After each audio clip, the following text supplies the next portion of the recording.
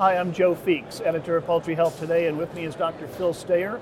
He is a corporate veterinarian, otherwise known as the head veterinarian, I guess, at Sanderson Farms. We call And that. also a contributor to Poultry Health Today. We appreciate all the articles you write for us. Thank you. Well, thank you for letting me express myself. Well, you're never short of an opinion. I have one about everything. You do. That's one of the reasons why we love Dr. Phil. There you go. Let's talk about biosecurity. You've written about that topic many times, and in one of your articles you said the best risk is no risk. That sounds like a pretty hard line. You're not taking any prisoners. Well, we'd like to be that way, and so unfortunately still things happen, and we try to learn each time something does happen. And recently we've had another issue of rhingotracheitis, and it's like a mini case of avian influenza. It tells us where our weak points are. And I think it behooves all of us to learn from our mistakes. So that's what I've been doing recently, is trying to find out our biosecurity program, somehow there was a risk, but somehow the disease got through. So I think I found another issue, another weak spot. Well, and let's talk about that in a moment, but now you went down this dark road a couple of years ago. You lost something like 700,000 birds to ILT, and I think it resulted from a bird that didn't even come from your flock. Didn't some guy do a favor and process a Yes. bird for somebody else on his farm, and then it infected yours? Well, that was breaking basic biosecurity. That just shouldn't have never happened.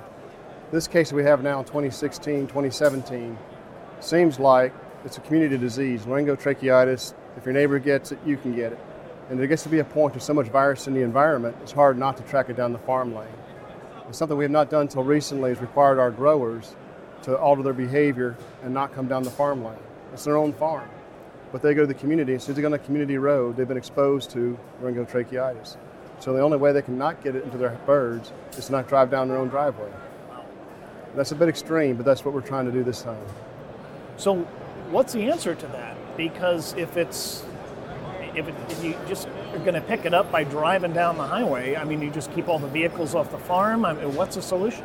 Well, that is a solution. Most of our farmers do have on-farm trucks. They can park it and then park their personal vehicle away from the farm truck, and then drive the farm truck only on the farm and not get the farm truck out on the road. We have necessary, you got to deliver feed. So our feed trucks are a potential source of bringing virus down into the farm. But those feed trucks don't spend much time there, and we just disinfect them onto the farm. The farmer tends to park their truck for a prolonged period of time. So best I can tell in my investigations is that the farmer parked in front of the cool cell in the air inlets, and whatever's on the back of their truck got inside the chicken house. Because usually the rhingotracheitis walks in the side door with their feet. In the case that we've had of late here in North Carolina, it's coming in the inlet end, which means it's being brought in via air. So somehow the source is right there in one of those houses. And pretty much all the farms we've had break with LT, the house that broke was closest to where the farmer's parking his truck. So it gave me this idea that the farmer's driving it down the lane with his truck. Amazing. I mean, at times you must feel like you're more of a detective than a veterinarian. When I'm there, I'm pretty upset. I'd rather be a veterinarian than a detective, yes. And like I say, we would rather have no risk at all, but we still got to take care of our chickens, got to be there on the farm. So how to balance that out, to take care of the animal, but limit the amount of risk and exposure. So we stop parking away from vehicles and limit the number of people in the houses. And we'll do this for a season. Hopefully someday when this goes away, we get back to a little bit more normal behavior, but during these times of increased disease pressure, we need to do some things differently. Now, I'm assuming this situation is not unique to Sanderson Farms and its growers. You're a member of the AAAP, you talk to other veterinarians. What are you hearing from them? Well, a lot of folks just say we can't change our growers' behavior. And I think that's a little different mentality of different industries, different corporations. Sanderson Farms, for instance, writes a 15-year contract with their growers. There's a long-term commitment there. I think it's unique in the industry. And so we also require more of our growers. We're going to be with them for a long time. Let's do this right. So I don't know that my peers have that same amount of influence and oversight that we do at Sanderson Farms. You've obviously have had a lot of experience with biosecurity and ILT. What have you learned about ILT vaccination? Nothing's bulletproof. We have done vaccines, tissue culture in our pullets, an eye drop. We've done Innovo, recombinant LT.